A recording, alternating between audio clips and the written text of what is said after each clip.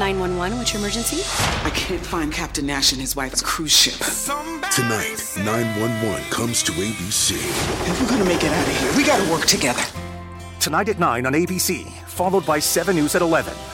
She was hired to fix DC's 911 problems. It was the worst I'd ever seen. But instead says she was fired for exposing the failures. The blame belongs in leadership. Now the I-Team digs into what fueled the mayor's decision. Tonight on 7 News at 5.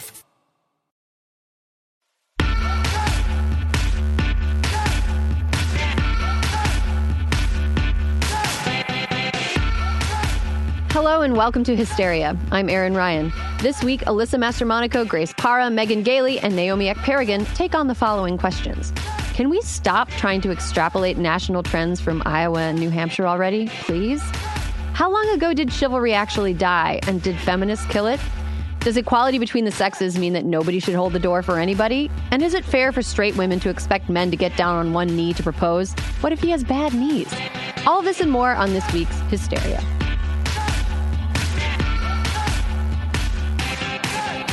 With New Hampshire behind us and 48 other state primaries and caucuses ahead of us, the race for the Democratic nomination now has a frontrunner, Bernie Sanders.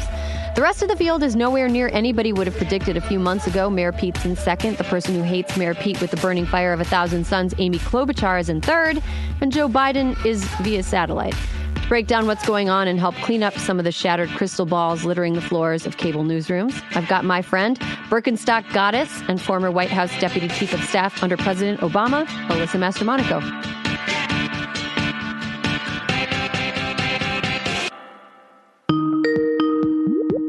Hello. Hey, Alyssa. Hi, Erin. First of all, congratulations to you. On what? To you and to me. We have several days now before another caucus or primary activity, and I just am feeling really proud of our country and of myself and of you that we get all of this time without having to worry about who's voting for who. But can I tell you something that actually hurts my heart so much? Okay. The Nevada caucuses are on my 44th birthday. Oh, no. I know. Okay, I've got one up on you. What? The 2016 Democratic National Convention contained my birthday. My birthday is at the end of July. Oh. And on my birthday, I went to, it was just like, it was an awful week of weather. It was way too hot. Everything was spread out. Like in Cleveland, everything was all together for the RNC. The DNC was not very fun logistically. And on my birthday, I spent all day kind of traipsing to all these different events, way too hot, wearing nylons, even though, because that's what it's like a standard. People wear nylons. And that night I went to a Planned Parenthood party that Lizzo performed at. Whoa. Yeah. So the day itself was sort of weird, but the Lizzo performance was cool. That's cool. Yeah, I'm into that. There were protesters outside, though, that had some pretty graphic posters. I was like, look, it's my birthday. Leave me alone. Since Donald Trump became president, we've moved past like pantyhose, right? Nylons, they're dead. Oh, 100%. Unless you're robbing a bank, you should not be wearing nylons. And then they're over your face, so it's totally different ballgame. Right, totally. I have another question for you, though, not related to nylons. Do you think Kamala Harris is wishing she'd stayed in the race right about now? Lord be. I mean, I don't know. Like maybe, when you drop out, you feel fucking free, and like you kick back and you watch what it is. When there's all the chit chat about whether or not they're going to let Bloomberg into the debate. And like not have to meet the thresholds that other people did. I don't know if she wishes if she were back in, but I bet she was pissed. Yeah, I my main reason for thinking that, I was thinking this as I was watching the returns come in from New Hampshire on Tuesday, and witnessing Amy Klobuchar, even though Bernie Sanders won the primary, Pete Buttigieg came in second. Amy Klobuchar, though, came in third, and she's really mounted there's been a swell in globetrotting over the last couple weeks. The Klobistans? The Klobistans have really grown in number. And, Amy Klobuchar was kind of on the path of being an also-ran up until last night's really strong third place performance. And I was just thinking, Kamala Harris is one of those people who could be explosive in a debate. And it seemed to me like Klobuchar's turnaround or her boost was sort of brought to you by her really good performance in her last debate. So that was I was like, I wonder if Kamala could have pulled something off like Amy Klobuchar did. Well, here's the interesting thing, right? Is that what Kamala did is she came out on the attack, right? Like she was super strong in debates. She criticized the other candidates in the race fairly. Like they all have disagreements, but she like really leaned into it and wanted to distinguish herself. What we haven't seen yet is what happens now that Klobuchar and all of them are going to have to do the same thing, right? So Klobuchar had like a really we both said she had a fucking great debate performance. She's the person who comes in, it feels, with a plan and executes, right? Which is how I felt about Kamala, is that you could tell by the end of the debate what she hoped to do and sort of whether or not she did it. So I think it'll be interesting to see now that Klobuchar is pushing into like the upper. Look, anyone who's made it to the top 3, top 4 has gotten the shit kicked out of them at some point. And the question is whether you bounce back from getting the shit kicked out of you. Sure. Yeah, I mean, and the thing is, there are negative stories about Klobuchar that have been out, but they came out at a time when she wasn't considered a front runner, like the story of the way that she treated her staff. And the sort of way that it hasn't really been atoned for. Do you think that's going to end up hurting her? It's hard to say, right? Because is it like old news because it came out a couple months ago? I mean, the thing is it was not an isolated incident. It seemed like sort of a pervasive behavior pattern. So I don't know if those specific stories are going to come back to haunt her. But I do think that, now she's going to be tested. She's going to look at a lot of the people who are in the top tier have released plans. She hasn't released a ton of plans, and therefore they haven't been picked apart. Elizabeth Warren released every plan under the sun. And the thing is, she gave people a lot of fodder to just pick apart. And so, I really hope that, having someone like Warren or like Bernie, or people who take the time to really think through plans and try to explain them to the American people aren't the ones targeted and dissembled by the media because they've actually done the work. So I think that it's time, that Klobuchar, like everybody else, because it will happen, whoever the general election candidate is, whoever the nominee of the party is going to get the shit kicked out of them. So it's time to make sure we're kicking the shit out of everybody so that, the skeletons are revealed, the policies are understood, so that, the next 48 contests we have, people have all the facts. Right. I mean, and let's talk about Elizabeth Warren a little bit, because it seems like in New Hampshire, she had a disappointing finish. During her speech, though, she was, as always, she was very classy. And she congratulated, quote, my friend Amy Klobuchar for showing just how wrong the pundits can be when they count a woman out. What do you think happened to Warren's campaign? And do you think that she... and people who support her should feel bad, but do you think that they have reason to be less than optimistic? Yeah.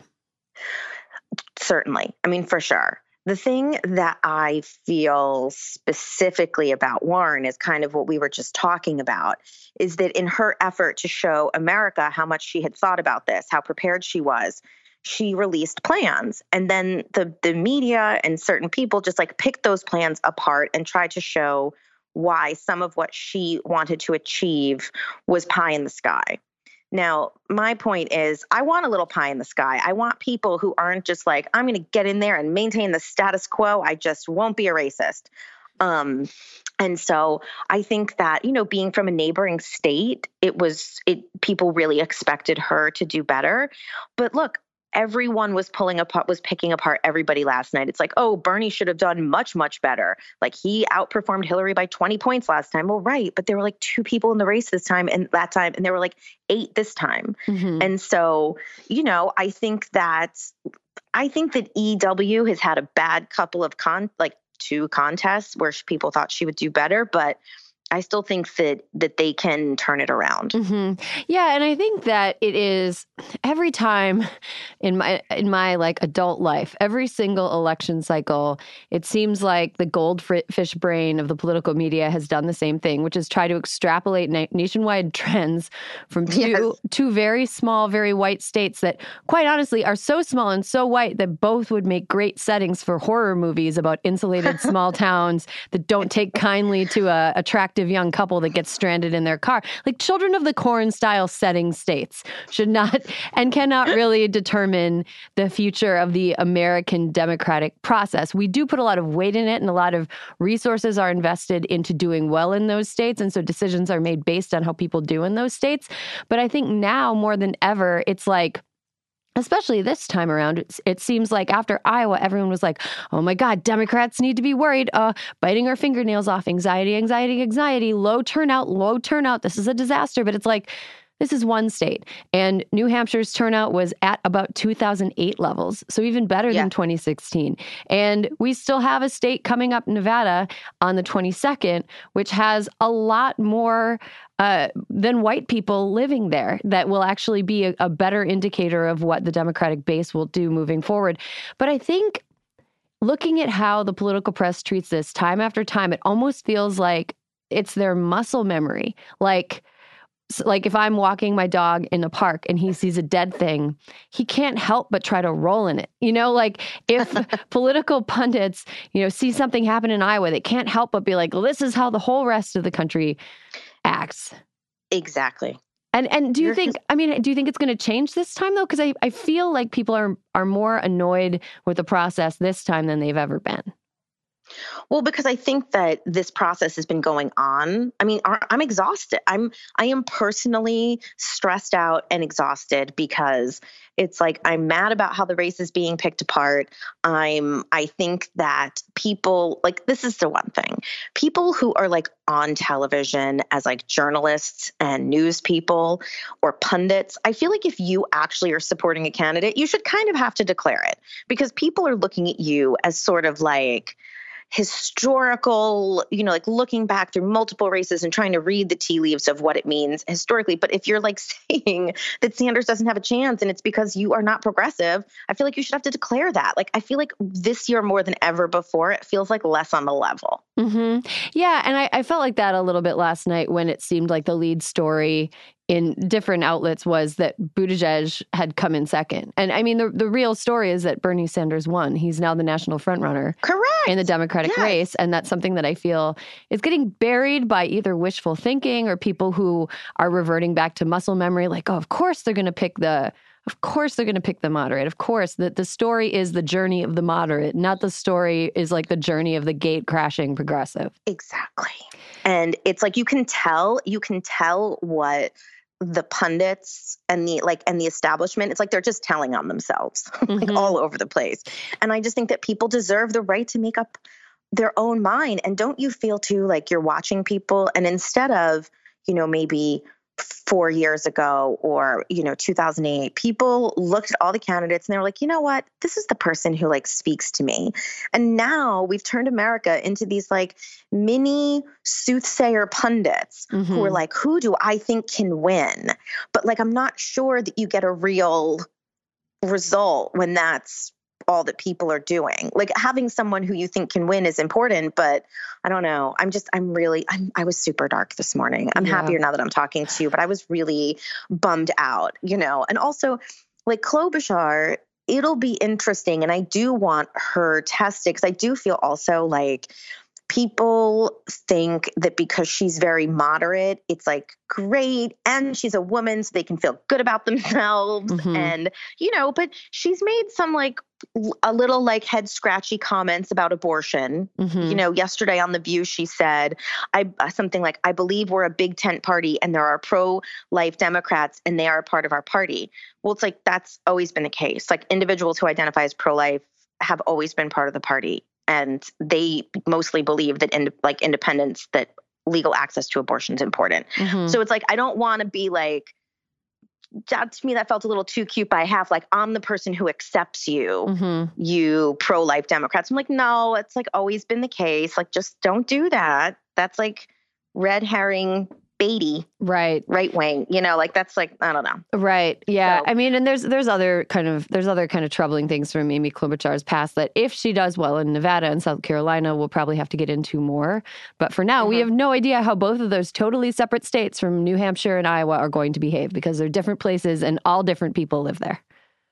And let me just say, I am calling you today from Charleston, South Carolina. Ooh. And I have to tell you, we went out to dinner last night, me and some of the ladies, and we were talking to people, and it's not real clear cut how people feel. So I think a lot of the punditry that's like, this is Joe Biden's, I just think that we are simplifying how people feel about things and that it's much more complicated, and we should just let people speak and not tell them what they think.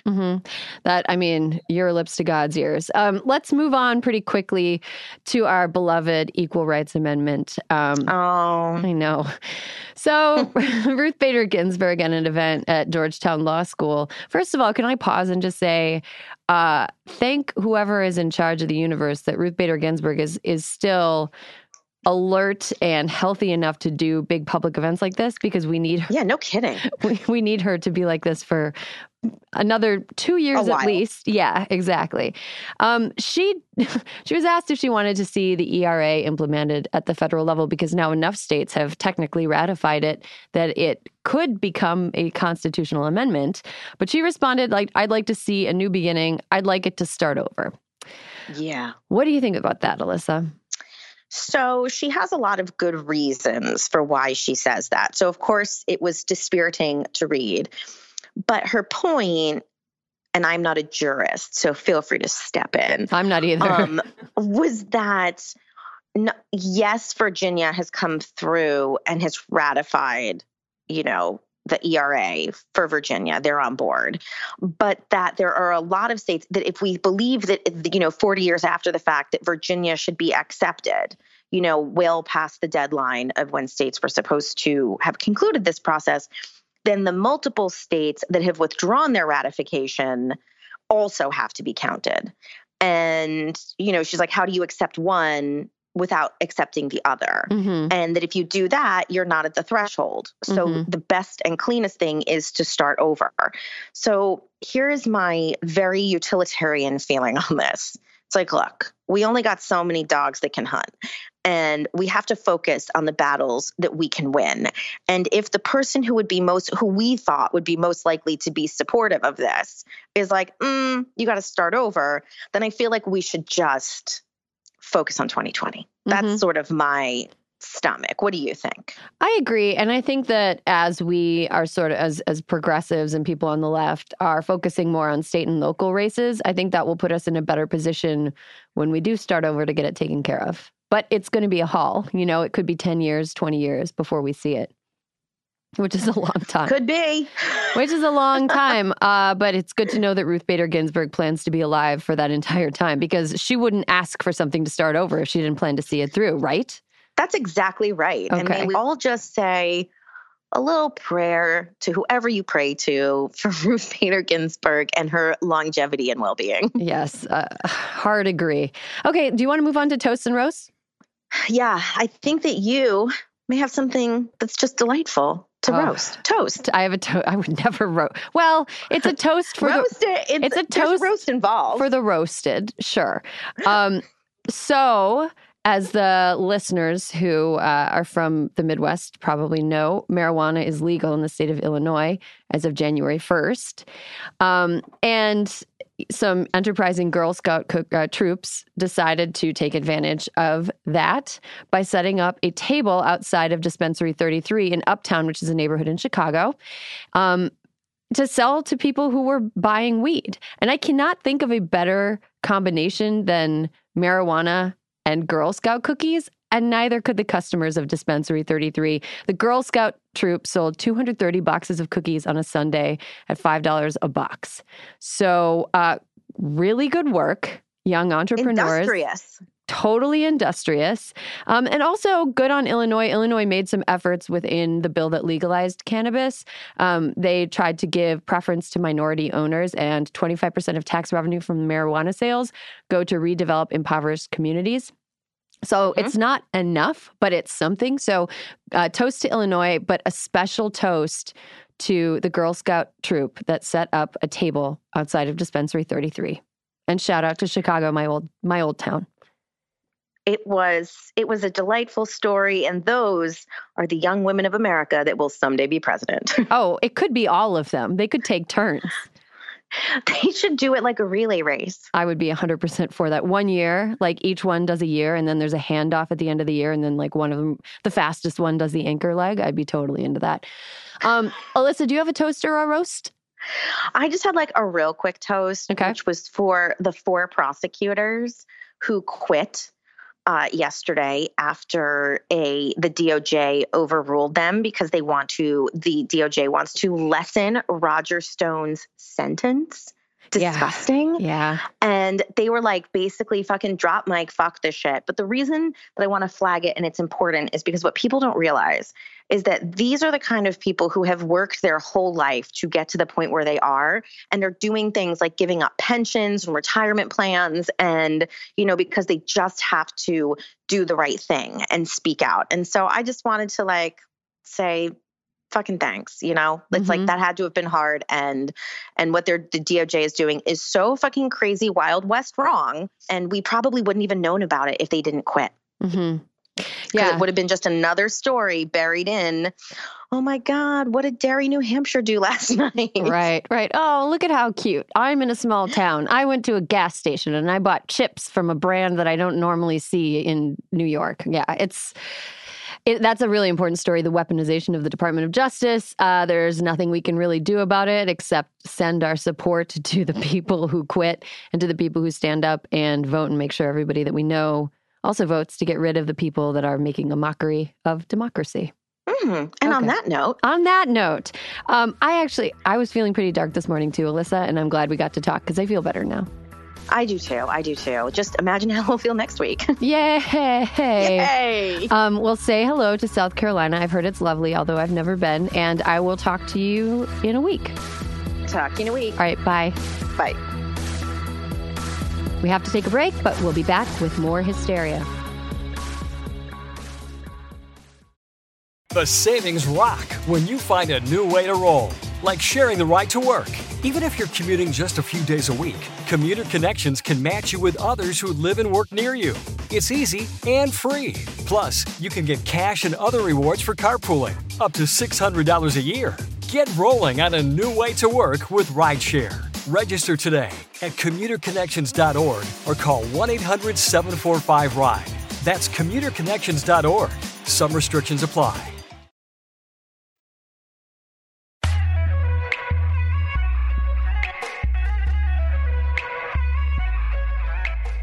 Okay, we are back, and we've reached the part of the show where a beacon has been lit, and from the 4 corners of the winds, 3 powerful wizards have emerged. I was explaining to my co-host sitting at the table with me that I read a sci-fi book recently, and it has really fucked me up. I'm going to introduce the women sitting with me at the table now. First off, she's a writer for Broke on CBS. It is Grace Parra. Hello, world. 3 Graces in a row. 3 Graces, baby. Is that 3 Graces? Is that a thing? I think an apparition will show up at some point if you. Good. Let's keep it sci-fi. Can you use earthquakes to make magic happen? And are there floating obelisks and stuff? And I can conjure up your wildest dreams too. Okay, amazing. Okay, next up she's a comedian and host of The Greatest with her husband. It's Megan Gailey. Hi. Good morning. It was a very wifely. Thank you. Hello. Thank you. He went out of town. He's going to miss Valentine's Day. Oh, no. NBA All-Star Game. The NBA All-Star Game is always Valentine's Day and my birthday. Yeah. But, he keeps being like, oh, Kobe. And it's,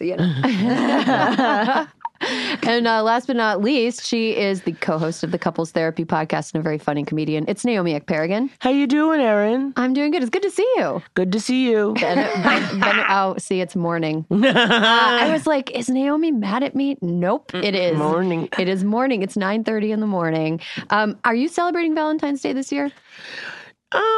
In as much as I'll be alive. You know what I mean? That's something. That's something to celebrate. But no, there will not be a production of any kind. None. None whatsoever. Is nobody here doing anything? I am going to be on an airplane to Antigua, Guatemala. To celebrate another couple's wedding. That sounds nice and happy. Yeah, I got a few immunizations this week. I've been a little worried. Wow. I got typhoid. I got Hep A. I got my blood work to find out if I was immune to Hep A. I don't have it. That's good. Want to keep not having it. So got to get those vaccines. I don't think this person should get a wedding gift. Yeah, that's a crazy thing to go through. Lots to go through, right? Vaccines to go to you have to schedule those when you get to save the date. Right. Oh, yeah, it's like true. a lot. Travel vaccines are really stressful too because they always try to sell you on things that you don't need. When I went to Nepal, they tried to make me get a Japanese encephalitis vaccine. What? And it was going to cost me $700 out of pocket. Oh my God. And I was like, I'm not going to let you do that to me right now. I'm going to do some research. And I looked into it. Unless I was visiting like the lowlands and hanging out, then or working in the rice fields, there's no reason that I would need. And it's like, these are the doctors trying to upsell you? It's like a travel doctor that was like, oh, here are some things you might need. And I'll tell you what happened when I went into my doctor. She Googled what vaccine she needed to give me. Didn't make me feel great. Nope. Didn't make me feel great. In front of you? In front of me. Now, I don't know. Feels like pre-work. Let me tell you guys something that's both comforting and terrifying. Anything that is a real, like, legitimate outbreak, like COVID-19, the coronavirus, or like SARS was, it takes at least 18 months to develop a real vaccine for it. So, like, if you're gonna get a pandemic, you're just gonna get it. You're gonna get it. If it's out there, you're gonna get it. You're gonna wash your hands. Yeah. Wash your hands. Don't touch mucous membranes. That's me. I've been running around saying, gotta wash my hands, no corona. That's your mantra. It is. And how do people like that? You know what? I like to mostly do it to white people. You know what I mean? To create some equality in the world. I'm always like, I don't want your corona. Speaking of massive plagues, did you know that the bubonic plague killed like 50 million people? 50 million? Yes. It was between 20% and 60% of the population of Europe at the time. Damn. Yeah. It was in the 1400s, right? It's a great name. Bubonic. Bubonic. So good. You know, you hear it and you're like, oh, It's 50 dark. million. Yeah, It was also groin boils.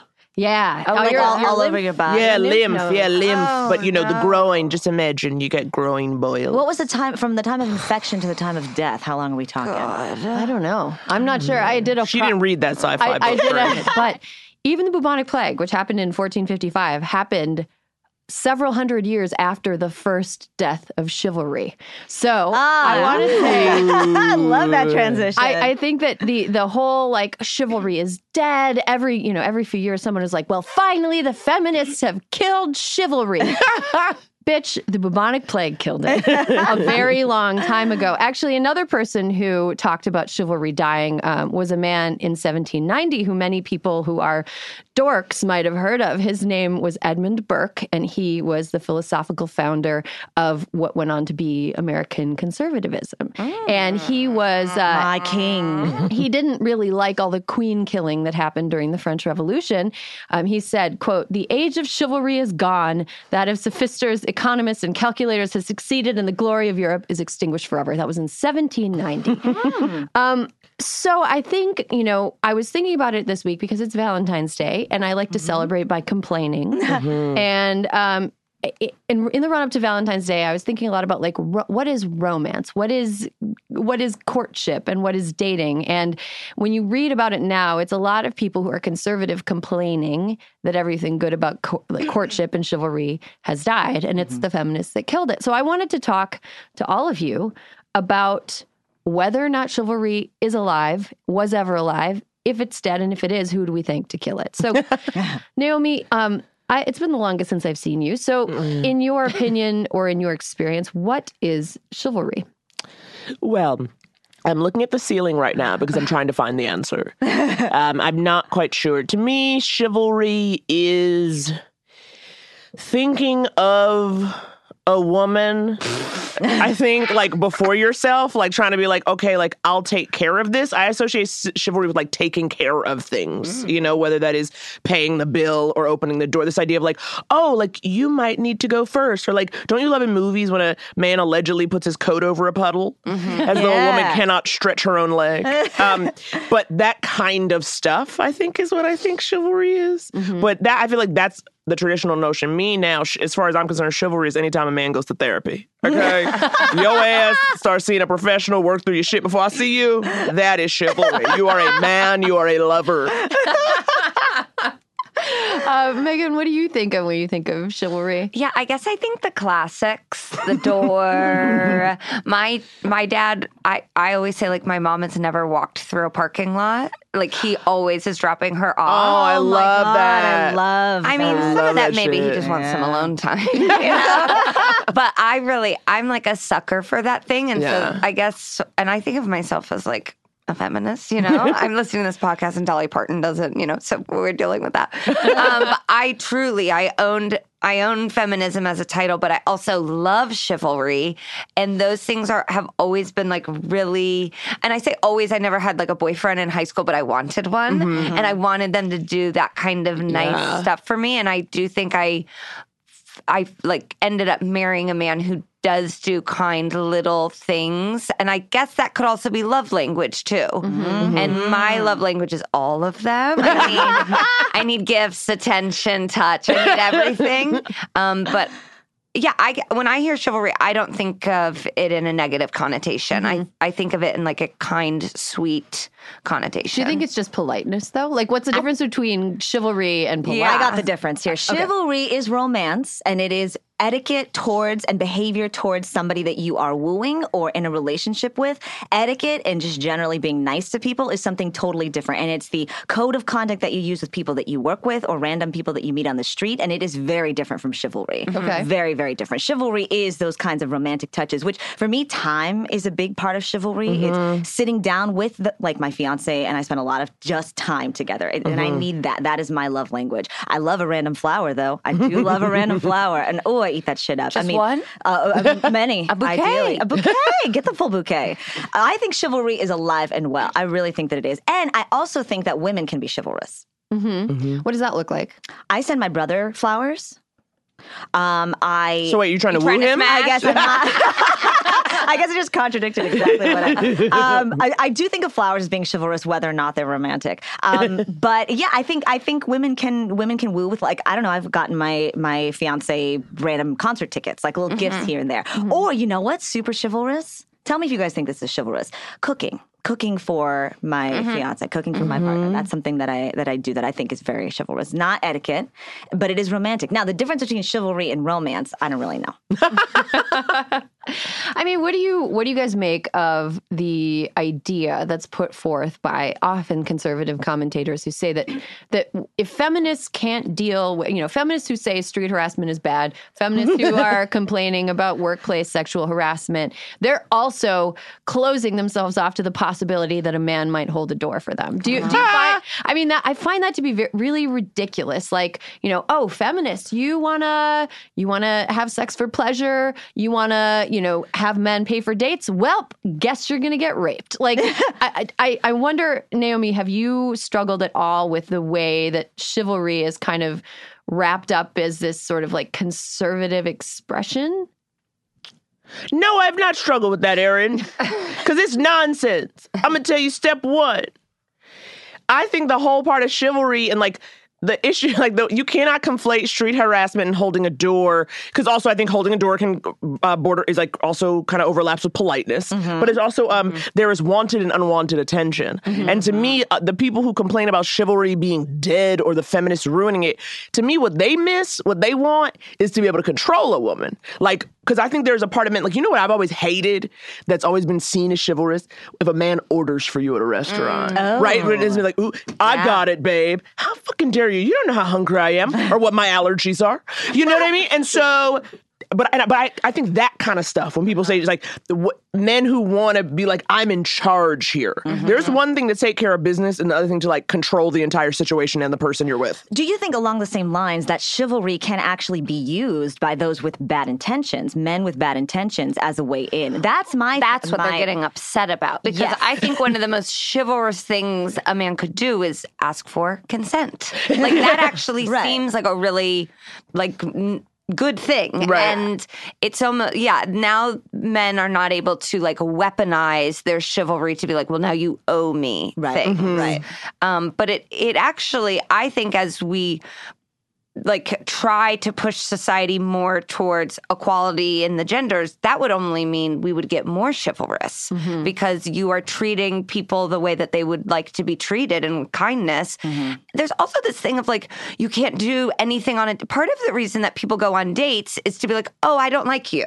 So if you go on a date with someone and they order for you or they do something weird, then it's like, oh, okay, well, I'm not going to go on a date with you again. Like we don't align, and that's fine. Right.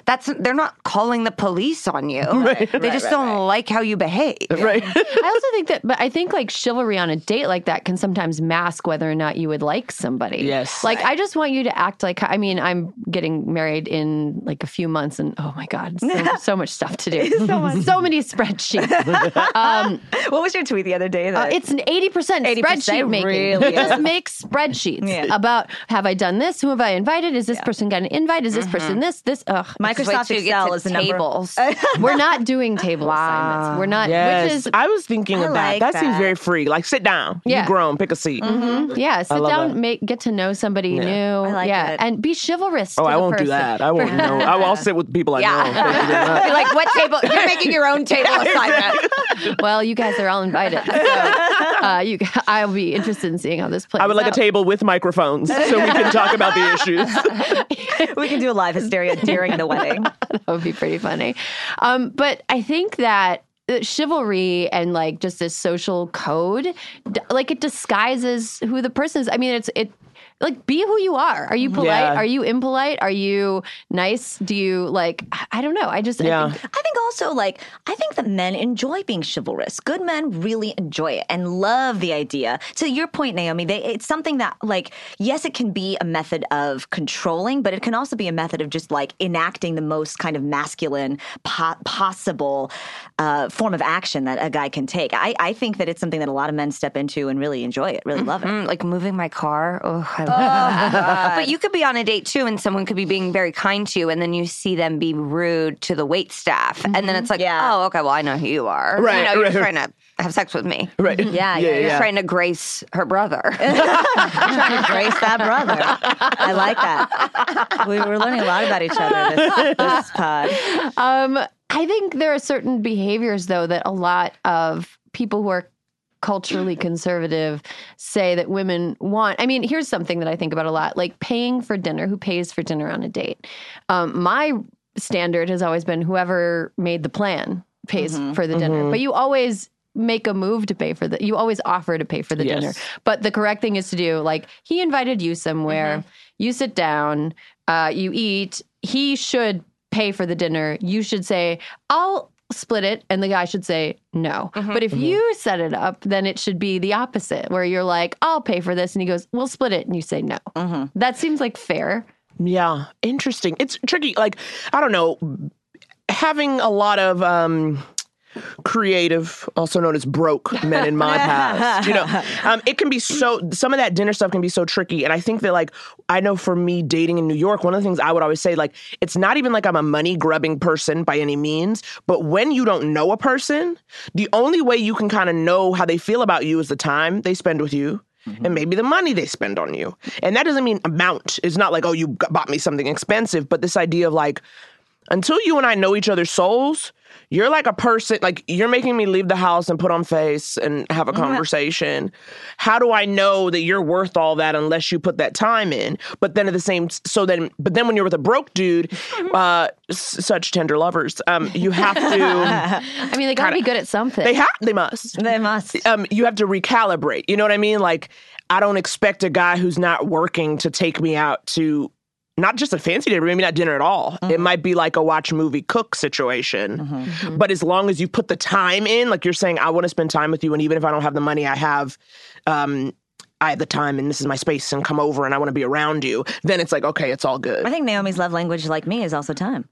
It's time, it's constant attention, it's doing all the housework. Acts of service. Acts of service. And then also therapy. I'm with you on that. I love that. It's funny because, like, Grace, you mentioned being a chivalrous woman. And I think that in a modern relationship, both people should be paying attention to who the other person is and what they need. I think my problem with chivalry personally is that it's a one-size-fits-all blanket set of behaviors that men think they can just do to us. And then, like you were saying, Megan, we owe them something. And I think I would rather be around a guy who notices that I like a certain flavor of LaCroix and brings it home. It's like, I brought home some, pamplemousse or whatever. Oh, thank you. Love me a pamp. Yeah, you notice. He's thinking of you. Right. Don't you think, though, that movies, TV, media, the diet that we consume is really to blame for what men observe and intake and feel like they then have to do to be chivalrous? Like that set of actions that you're talking about, that we all know, that we all understand to be real, has come from centuries of being told this is what chivalry looks like. Well, rom-coms haven't made it any better. No. Because rom-coms present this fake version of the world where men can just, a woman is giving all these signs that she's not interested. She's with somebody else. She's about to marry, all of this stuff. Yeah. And he's not, he's sort of this like schlubby loser that she's only known for not very long, but they had like a brief connection. But he knows that she wants him to chase the airplane, and he does it. Have you rewatched My Best Friend's Wedding recently? It does not age well. It does not age. There's a moment where Dermot Mulroney's character sucks a ring off of Julia Roberts' finger. He's engaged to Cameron Diaz, and it's like no big deal. Yeah, I that moment is stuck, and I don't remember that the first time around. I was like, whatever, he like kind of has a thing for Julia. And now I'm like, Cameron Diaz needs to dump that man's ass. I wanted him and Julia to wind up together. Me too. I will always say that's what I wanted. There's been like multiple movies where I'm like, I thought they were going to be together, and then I don't like it.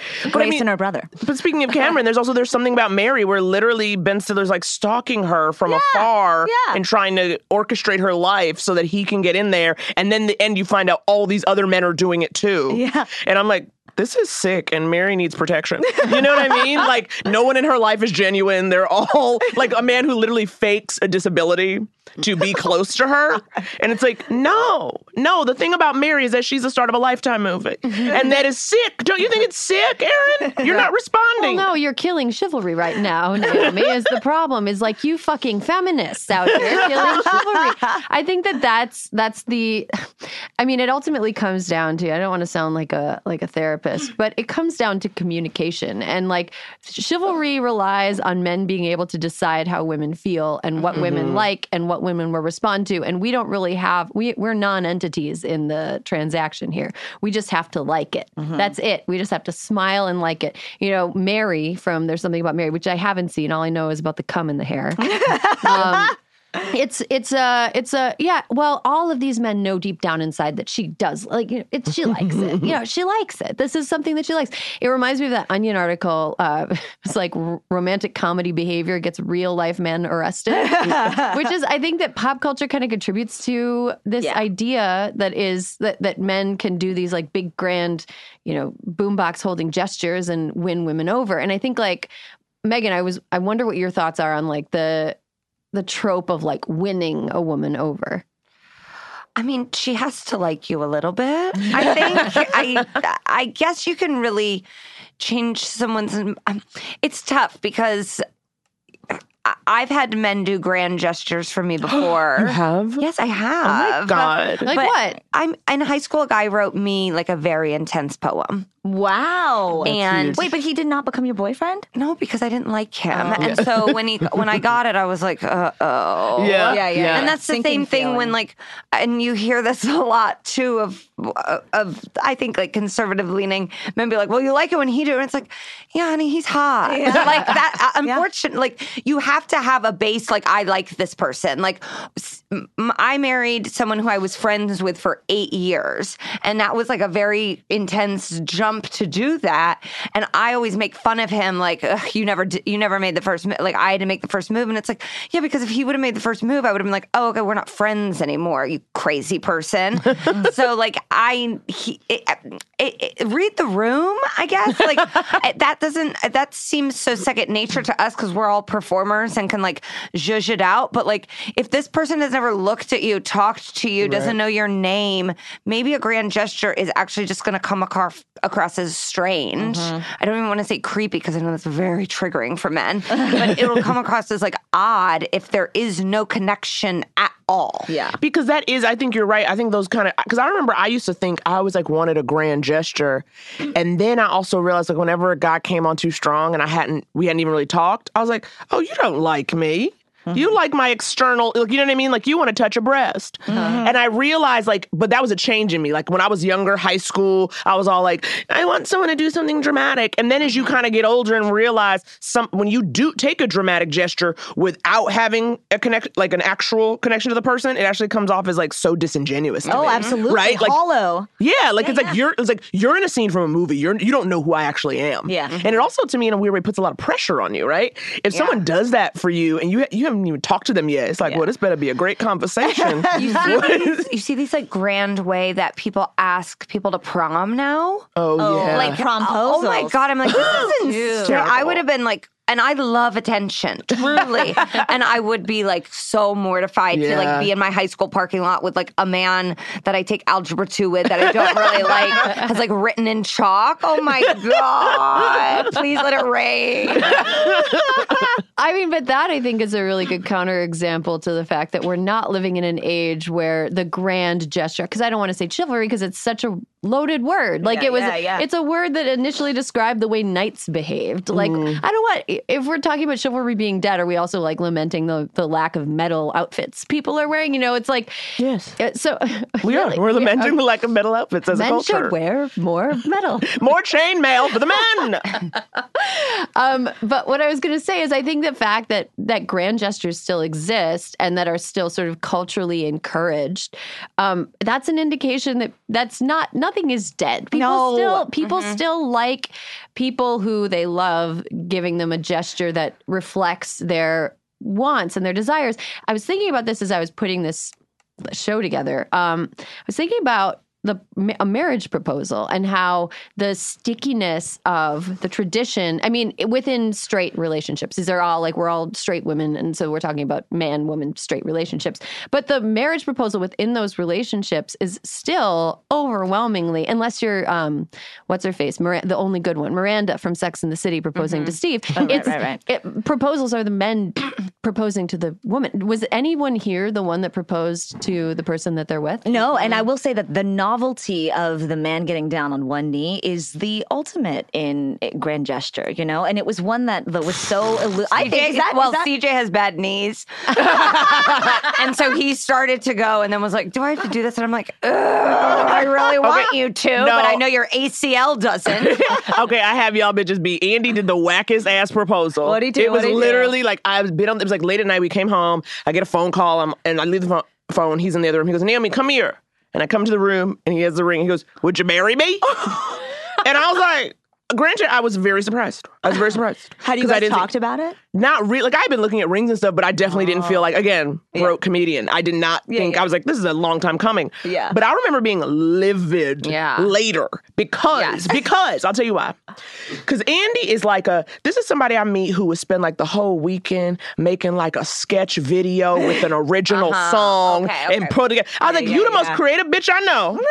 And but time when it came to my goddamn proposal, you was like, hey, what you doing? And I was like, and that's why I was mad about it. It was because of the creativity and elaborate nature of his creative work, the stuff he would do. I was like, I thought I was going to get at least like a YouTube video or like something. I was like, put the ring on a cat collar. You know what I mean? Something dynamic. The couple whose wedding I'm going to in Guatemala, the guy arranged for, I forget where they were, someplace in Africa. The guy arranged for an eagle to fly, to swoop in with a ring in its talons. And then he took the ring and then gave it to, and there was a photographer there. Oh my God. So he learned falconry. He learned to choreograph if the birds. If an eagle landed on Josh and it had a ring in its talons, I would be like, that eagle ate a lady. Yeah. We need to find who the lady belonged to and get her ring to her loved ones.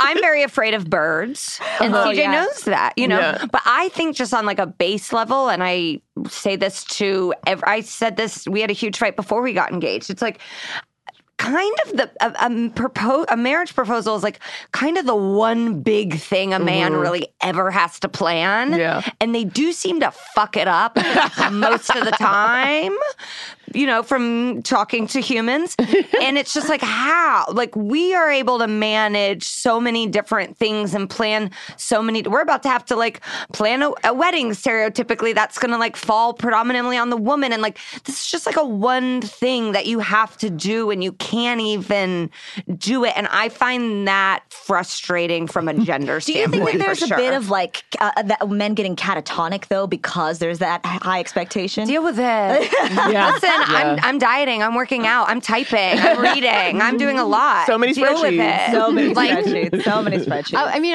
I always think of it like the proposal falling on men and men maybe being the ones to pick you up in the parking lot with the car is the very least they can do to make up for the vast biological difference in what our responsibility is when it comes to having kids, and what the aesthetic expectations are on us when it comes to wearing shoes. So that's why when when I would take the subway in New York, if a man offered to give up his seat for me, if I was wearing uncomfortable shoes, I would always be like, thank you. Yes. If I was wearing uncomfortable shoes standing there and a man was sitting down, look, it's a free country. You can do whatever you want, but I'm going to judge you for being an asshole. If you're a man wearing comfortable shoes and you're able-bodied and you're sitting down, and a woman who's teetering on heels that she has to wear because of they're weird on cable news if you're wearing like, loafers. Right. Let her have the seat. I'm wearing shoes that are very uncomfortable and the entire future of the human race depends on my on my biology. And you were grown inside somebody who has a uterus like me. So pay it forward. And do it for even childless women because you don't even know. You don't know. They might know. They might be taking care of some kids. Men should be standing. Always. If they're older, yes. I try and like train CJ. If a woman is getting in the car, get in the back. Like, I just think that's train. I'm trying to train him. You must. That's what married people keep coming up to me. They're like, you just have to train him. And I'm like, but that's the thing. I don't want to train him. I'm trying to train myself. I'm a fucking mess too. Is that the mom's responsibility? Should his mom have trained him? Should the moms have trained the men that were married? You could also say the fathers could have. Like I would hope that my dad passed down the kind things that he does for my mom to his sons. I don't think it took. I don't think the message took. I mean, it seems like if we're going to expand this and not have it be a gender thing and just be a fucking politeness thing, if somebody is having a harder time than you physically, or they need, some accommodations in some way, like give up your seat to them, like let them have the front seat. Help them put their bag up. Yeah. That's just like kind. I have an anecdote from this weekend that happened to me that had me thinking when we were talking about chivalry. Okay, tell me what you guys think about this. So I'm at Bloomingdale's with Niall shopping. He's trying on shoes somewhere. I'm checking out. I'm across from a woman who's checking me out, and then this guy comes up and he's 14 bags, and he's got like 2 kids, and he's got a wife, and there's just this big group of people, and he's in line next to me, and he sees me. He turns his back to me, and he's next in line, but he starts to inch his way towards me, and within a second is in my personal space. And I knew this was happening, and so we like touched, and I said, "Oh, excuse me," in kind of a harsh way, and he's like, "Hey, don't get crazy. And I was like, what? I'm still checking out here. Did you see me? And he's like, yeah, I saw you. You don't have to freak out. And he was in my personal space. I was very clearly not done. I got super angry. I hate him. It was so uncomfortable. But that feeling of being invisible, of knowing that a guy clocked you and still didn't give a shit, it permeates it constantly. And I feel like there's a certain etiquette, and this is not, I don't think this is chivalry. I think this is just person to person etiquette. But it happened to me and it was so angering. And I don't know if you guys ever feel that, but it felt like I was invisible in the world. But no, it's not just that. You're not invisible, but also you asserting yourself is now crazy and freaking out. Yes. That is the part that makes me want to throttle this man and take his children away. Yes. You know what I mean? Because it's like, especially because like you two, like I'm a taller woman. I've got a broad shoulder. I do have to watch my tone sometimes. But like you, I feel like if you're sitting here like you're at Nordstrom, like what, 5 feet of you, and you're like, excuse me, and he's like, good Lord, I feel unsafe. You know, that's wild to me. And that's like a person who, and you're telling me his kids were around, and she was like, he had a dog around. They clock how his father, like, you mean that's what's gonna happen. Exactly. They watched you completely disrespect a total stranger who did nothing to you but was trying to make a goddamn purchase. Yeah. And also nobody said anything. The ladies there didn't say anything either. What would the chivalrous thing to do? The chivalrous thing would have been to not invade your space. Right. Yes. Not even come near you. Absolutely, because clearly I'm finishing checking out. But even if for whatever reason you don't clock me, we accidentally touch, then you say, oh, I'm so sorry, and you step a foot away. Right. You don't say, are you crazy? Like, you don't do that. Yeah. Can I ask a question to pivot back sort of romantically? Mm-hmm. I hear a lot of people complain about the apps and how like dating apps have really ruined, because like you're just like immediately kind of texting with someone. And I mean, obviously there's Bumble, which is like the woman starts the conversation because like men can't be trusted. But then like all of that does seem like almost maybe a courtship or dating killer. But I guess that's in the sense of like, if you're on it to hook up, then more power to you, and technology is now aiding. I think that there shouldn't be a whole bunch of bullshit in between you and getting laid. If that's what you want, you shouldn't have to pretend you want all other different things. Right. Mm-hmm. You should just be able to go out and fuck someone who understands that that's all that you want. And you guys are both honest with each other, and that's what happens. And, no harm, no foul. Protect yourself, get tested, whatever. No harm, no foul. I think that the apps enable people to do that in a way that's honest. And I think that makes a lot of people uncomfortable because, I mean, I'm in a monogamous relationship, and I think that I don't think I could do it in a non-monogamous context. But I say monogamy is very fragile. And I think a lot of people deep down know that. And I think that women who are free to pursue sexual pleasure, people who are free to pursue non-monogamous arrangements, to a lot of people who are monogamous, I think that they interpret that as very threatening. Mm-hmm. I think there's also this element too, though, because even if you're not just on an app to hook up, if I put on my profile looking for a relationship, whatever man reaches out to me already knows what I want and what I'm about, right? And so I think part of that, like, what you lose is a little bit, I think sometimes the courtship dies because, the guy's like, I already know you're thirsty. Yeah. So he doesn't necessarily feel like he has to do the same way if you met somebody IRL, you would truly have to like suss out, are you single? What's your situation? Are you interested? Now, if you're interested, what can I do to entice you? Whereas if you already write down and I see on paper, like, single, looking for a man, thirsty. It takes away some of that mystery. Yeah, the mystery and the necessity of working it. And the pursuit too, which in many cases is what guys are really after, right? I mean, like, sick. I hate that. It's sick, but so that trope of women being desirous and men needing to pursue and women needing to be pursued. We're the gatekeepers of desire. Exactly. I hate it so much. I hate it too. It reminds me, I think that apps are killing romance, how online shopping is killing brick and mortar stores. Like, do you really miss having to go to a store and look at the rack and be like, do they have the color I want? Do they have the size I want? Do they have, do they have all these things that I'm looking for? Some guy with his 14 shopping bags going to bump into me. And yell at you and to call you crazy, which is I'm sure that whatever is going on inside of his head is much worse than he did to you. Oh, yeah. But I like in-person shopping and I like romance. Yeah. So maybe I'm just bored. Maybe I just need errands and humans. Right. I mean, yeah, otherwise we would all just, if all we did was like order food and clothes and dates online, we would just sit in our houses all day. That's where we're moving, though, don't you think? Like, we're moving in that direction. You know what's something sick? It's sort of unrelated, but I ordered Postmates like, I don't know, twice one week for some reason, just because busy. You had the same guy? And no. I've had the same guy. Same guy, same day. Oh, hello. No, hello, Lauren. I started getting these messages now on my phone. Like, Siri suggests Postmates tonight. Here's your deal. Tonight, $15 off, whatever. I didn't ask for that. I didn't want that. I'm sorry that I ordered Postmates twice in 1 week, but I'm not trying to order Postmates every single day. But it's like it's telling me, hey, don't cook tonight. Hey, don't go out. Just stay at home. We got you. Just because you ordered Postmates twice doesn't mean that you're always going to want Postmates. No. Just like how if you just make out with a guy after you hang out with him, you don't want to make out with him again and again. Yeah. Right? Yeah. I mean, romance is, I don't know if it's dead. I don't know if it was ever alive. But I think like individual people can find it within their own lives, like Megan's parents, who are Disney prince and princess, but living in Indiana. And all of us can find it by just communicating with the people we're with and noticing things about them and trying to address their needs in a way that doesn't make them feel uncomfortable and affirming those moments when those gestures do. Like, I mean, I really, there have been moments.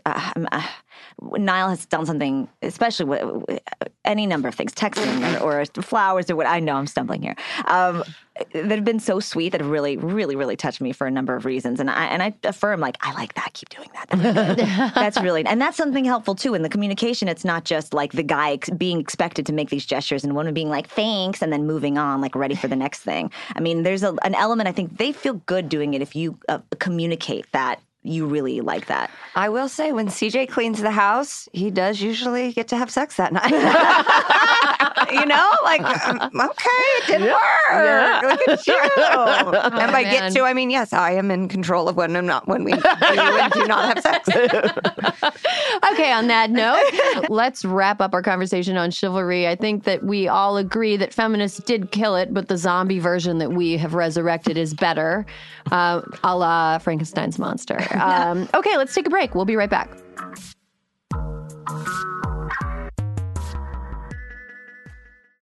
When it comes to buying your first home, everyone has questions. Can we even afford to buy a house right now? Well, I need to negotiate. How do I even negotiate? Luckily, a RE/MAX agent has answers. Hey, Brian, those are really good questions. They are? Thanks. It's my first time buying. I work with first-time buyers all the time. I got you. RE/MAX agents have more experience than other real estate agents. Visit RE/MAX.com or download the RE/MAX app to find the right agent. The right agent can lead the way. Each office independently owned and operated.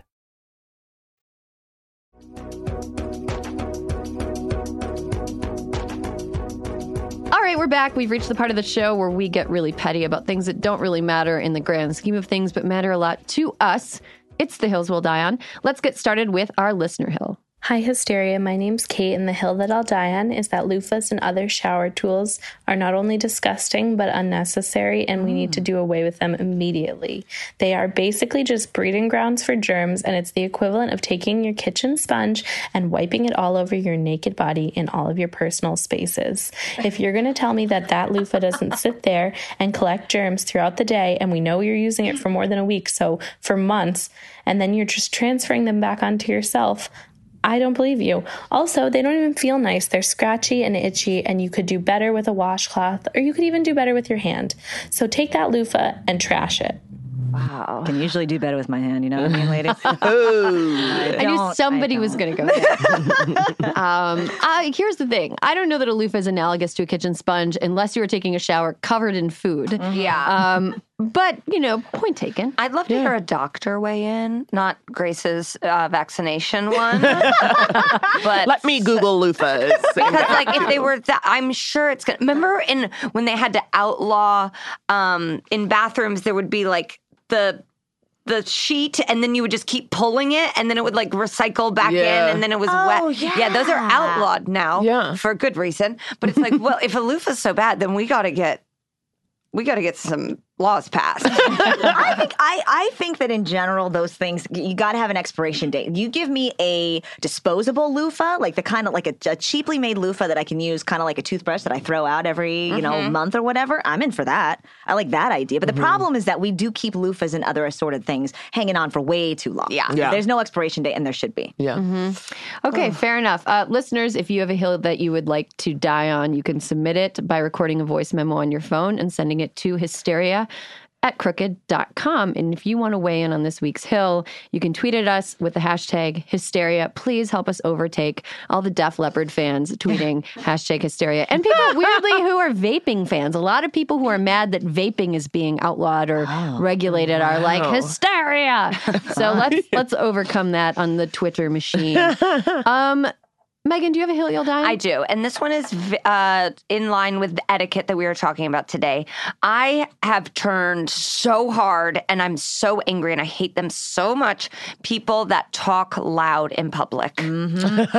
Just like they could be talking to someone who's talking at this level. And then they're like, I'm talking at this, like reading emails out loud. Like I've started staring at them just so they know that it's crazy. But like it's almost always men, and it's almost always like white men, and they are talking so loud in coffee shops where everyone else is being respectful and normal of everyone else's ears, and it just really grinds my goat. I have friends who I stopped kind of hanging out with because they were loud talkers.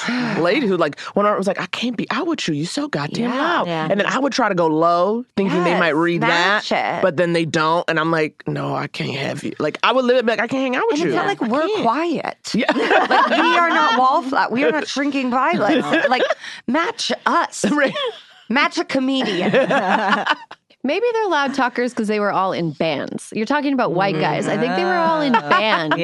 And the guitars Def Leppard cover very band. loud. Yeah, Def Leppard or Black Sabbath cover. Black Sabbath. I do love those. Okay, Grace, you want to go next? Yeah, this has been brewing for a while, and I realized that it might be a lifetime hill that I'll die on. Like it's been a long time coming, and I just realized, guys, I don't like jeans. I don't like them. They don't work on my body. I wear them. I buy them. Oh, I partake in the social idea that people should be wearing jeans and that you'll find it. You just got to keep looking for one. No, I don't. I can't and I haven't. And they're itchy and they don't work on my body and my legs are too short and I feel like my stomach can be pudgy and all those things. It does not work. It does not work for me. I don't like them. They don't last. They're not great. They're not flattering. They're not flattering. Give me a dress. You haven't found a pair of Fashion Nova jeans you like? I've tried Fashion Nova. I've tried. No, I know. Love. You're my Fashion Nova standby. Love a Fashion Nova, but they don't have petite sizes. So I go for American Eagle, and American Eagle petite sizes will sometimes work, but they're not great. I don't love them. I don't feel good. I don't feel at my finest. You know, I feel my finest in a dress and sweatpants and shorts. I'll take shorts over jeans. Okay. But I want to know if this is maybe a women 5'2" and under kind of a situation. Yeah, it may just be really, I think it's really tough for you to find clothes. Yeah, I think it is. Juniors? Macy's Juniors. Macy's Juniors. I love the Macy's Juniors section. Okay, Naomi, do you want to give us your hill? I'm so mad, Erin. Okay, my hill is usually ladies, but it could be anybody. If I invite you to something, don't assume your goddamn partner is invited. Oh, yeah. This is killing me, okay? Because I'm having a dinner. It's like literally the space can hold 22 people. And I want to have the people I want there. And then it was like, and I sent an email to the people I wanted. A couple of them I had factored in their spouse, but only for a couple of them. And so I didn't say in my email, bring your SO. I didn't say that shit. And it was like, oh, me and my man, we'll be there. I didn't, literally, this is 7 to 9 p.m. If you can't eat a goddamn meal without your man for 2 hours, I don't trust that relationship. It don't need to be happening. Something's going on. You codependent. It ain't right. Also, these people who are always like, my partner, unless you're going to something where, you don't know anybody else, so your partner's like the person to talk to, you don't, what?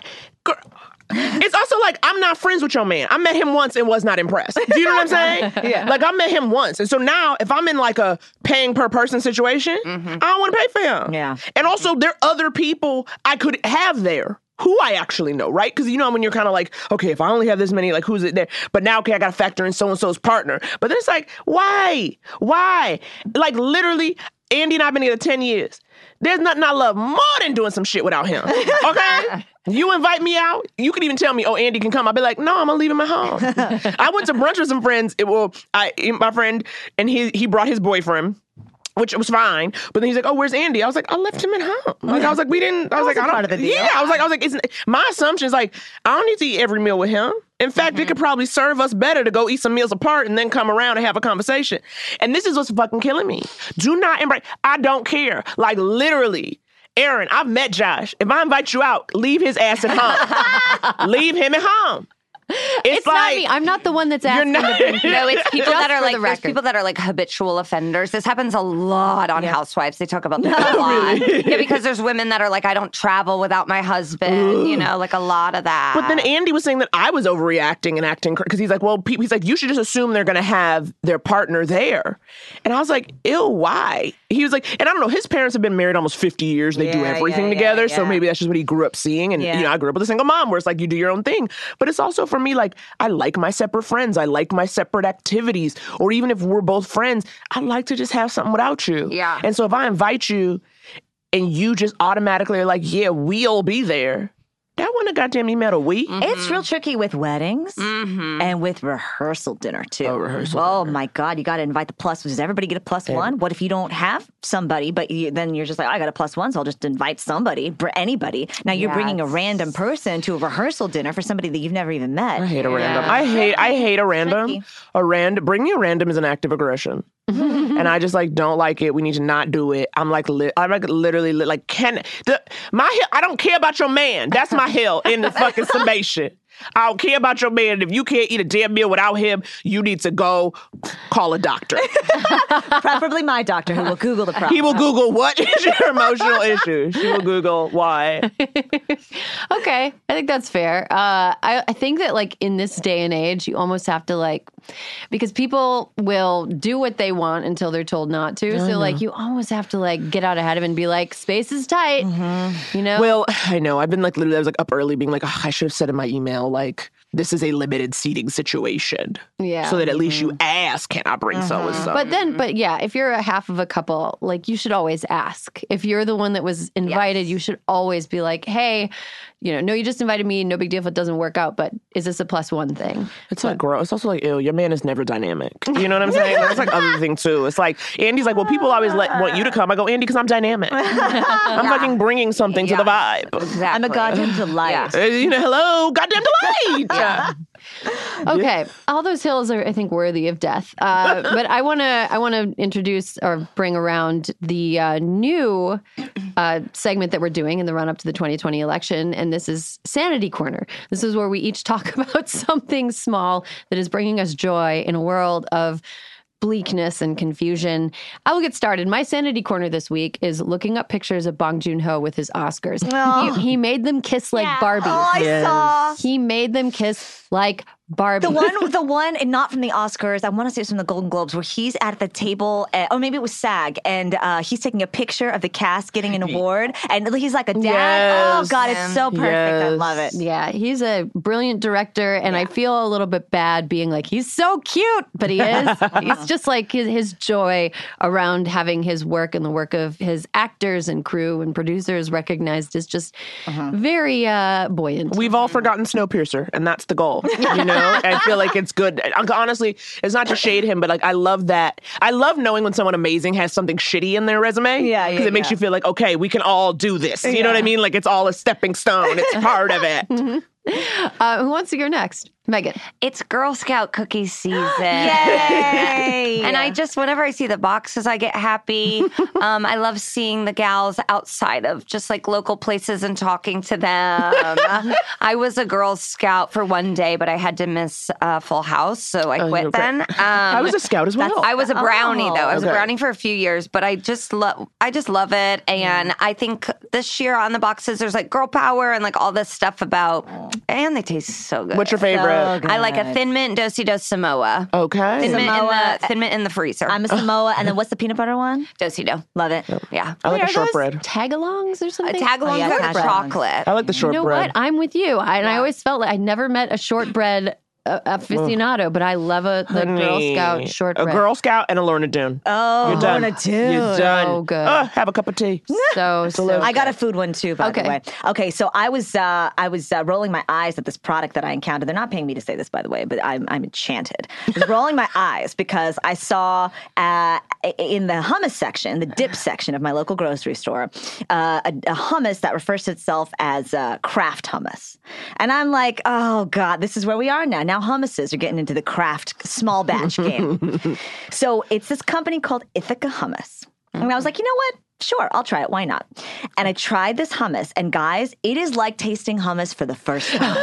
It is cold craft hummus from Ithaca Hummus. And I got the lemon garlic variety. And it is a game changer. You'll never go back to Sabra. I'm sorry. I don't know how. I'm sorry. I don't care how many like TikTok people you put in your Super Bowl ad. You're not going to go back after you taste Ithaca Hummus. It's delicious. It's delicious. Dip the pretzels, dip the carrots in it, stick your finger in it. I mean, don't share it with people because that finger's probably disgusting. It is so good. It is so, run out and get it. Buy it online. Do what you have to get it. Kraft hummus is a game changer. It's so good. Okay. I'll give it a try. Yeah. Naomi? Something sane? Yeah. Oh, God, this is hard for me. Let me dig. What's bringing you joy? Well, sure, my dog daughter, Maybelline. She's just really a sweet dummy. And I love her so much. I feel bad. I feel like the cats don't get as much attention, but they're just not as active in their love. We got Mabel a tennis ball yesterday. You would have thought it was Christmas fucking morning for this dog. Because I was like, she needs something else than the toys. And so we go in the car and we like, and they're like, what do you think of this? So I go to pay, and while I'm paying, she starts whimpering because she's like, give me the ball you showed me. And like, she literally had so much fun chasing a goddamn tennis ball yesterday. And I was like, this is my daughter living her best life. Have you guys seen that video of the dog? There are two dogs sleeping on a sofa, and then a guy's going upstairs with a bunch of laundry, and one sock falls. And then he calls out at like his daughter, hey, can you pick up the sock and bring it upstairs? And the dog hears it, and the dog gets the sock and brings it upstairs. And then the guy freaks, you can hear him freaking out, like, oh my God, I can't believe you did this. It is so, dogs, we don't deserve dogs. Chivalry. Truly. Although this is pretty funny. We have a dog and a cat, and they were not raised together. How's that going? Good. Better. So here's how it's going. If the dog gets too close to the cat will growl at him. And sometimes the cat will get really close to the dog, and the dog will just try not to make eye contact. So like if I'm at home, if I'm like reading or doing some work, around sundown is when Eleanor gets her dinner. And around sundown, I'm usually like sitting on the couch, and Luca, the dog, is like usually like sleeping nuzzled up against me. And when it's time for Eleanor to eat, she will start antagonizing the dog to get my attention. Yes. She'll get really close to him and reach her paw out and touch him. And Luca will wake up and be like, she's close. It's happening. Like, it's happening. But he won't look at her because it's very cute. But he does his best to be like a good son. I love that he's afraid of her. He's so afraid of her. Her dog is so aggressive to the cat. Really? Like, they don't fight, but it's like, she's a narc. Mabel is like a narc. If the cats are fighting, like wrestling, the way they're brothers, they wrestle. She will literally start barking and come over there like, break it up, you two. Like, she is like that energy. Or like if the cat, one of them, he'll like claw on the couch. And Mabel will bark, like, do not claw on the couch. And it's like, I appreciate where you're at, but that's not your job. That's for me to do. So. Oh, man. Pets are great. Yeah. That's a great point, sanity corner wise. Sometimes just like turn everything off, put your phone down, and just watch an animal for like 15, 20 minutes. And you'll be like, you dummy, you don't know anything that's going on in the world. All right. Thank you to Naomi, Megan, and Grace for stopping by today. Thanks to Alyssa Mastromonaco for calling in. Thanks to you all for listening. There will be more Hysteria next week. Hysteria is a product of Crooked Media. Caroline Reston is our producer. Our editor is Sarah Barrett, and Kyle Seglin is our sound engineer. Thank you to Juliet Beckstrand for production support, and to our digital team, Elijah Cohn and Nadina Melkonian, for filming and editing our video content every week.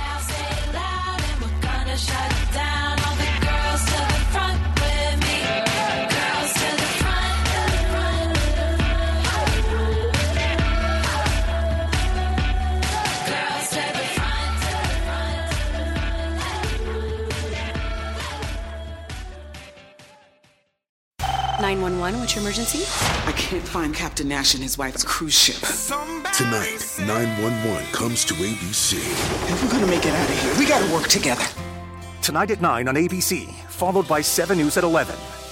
This is why you watch 7 News at 5. This breaking story is happening as we speak. To get breaking news from the alert desk. When I know about it, you'll know about it first. So you're always connected with what's happening now, only on 7 News at 5.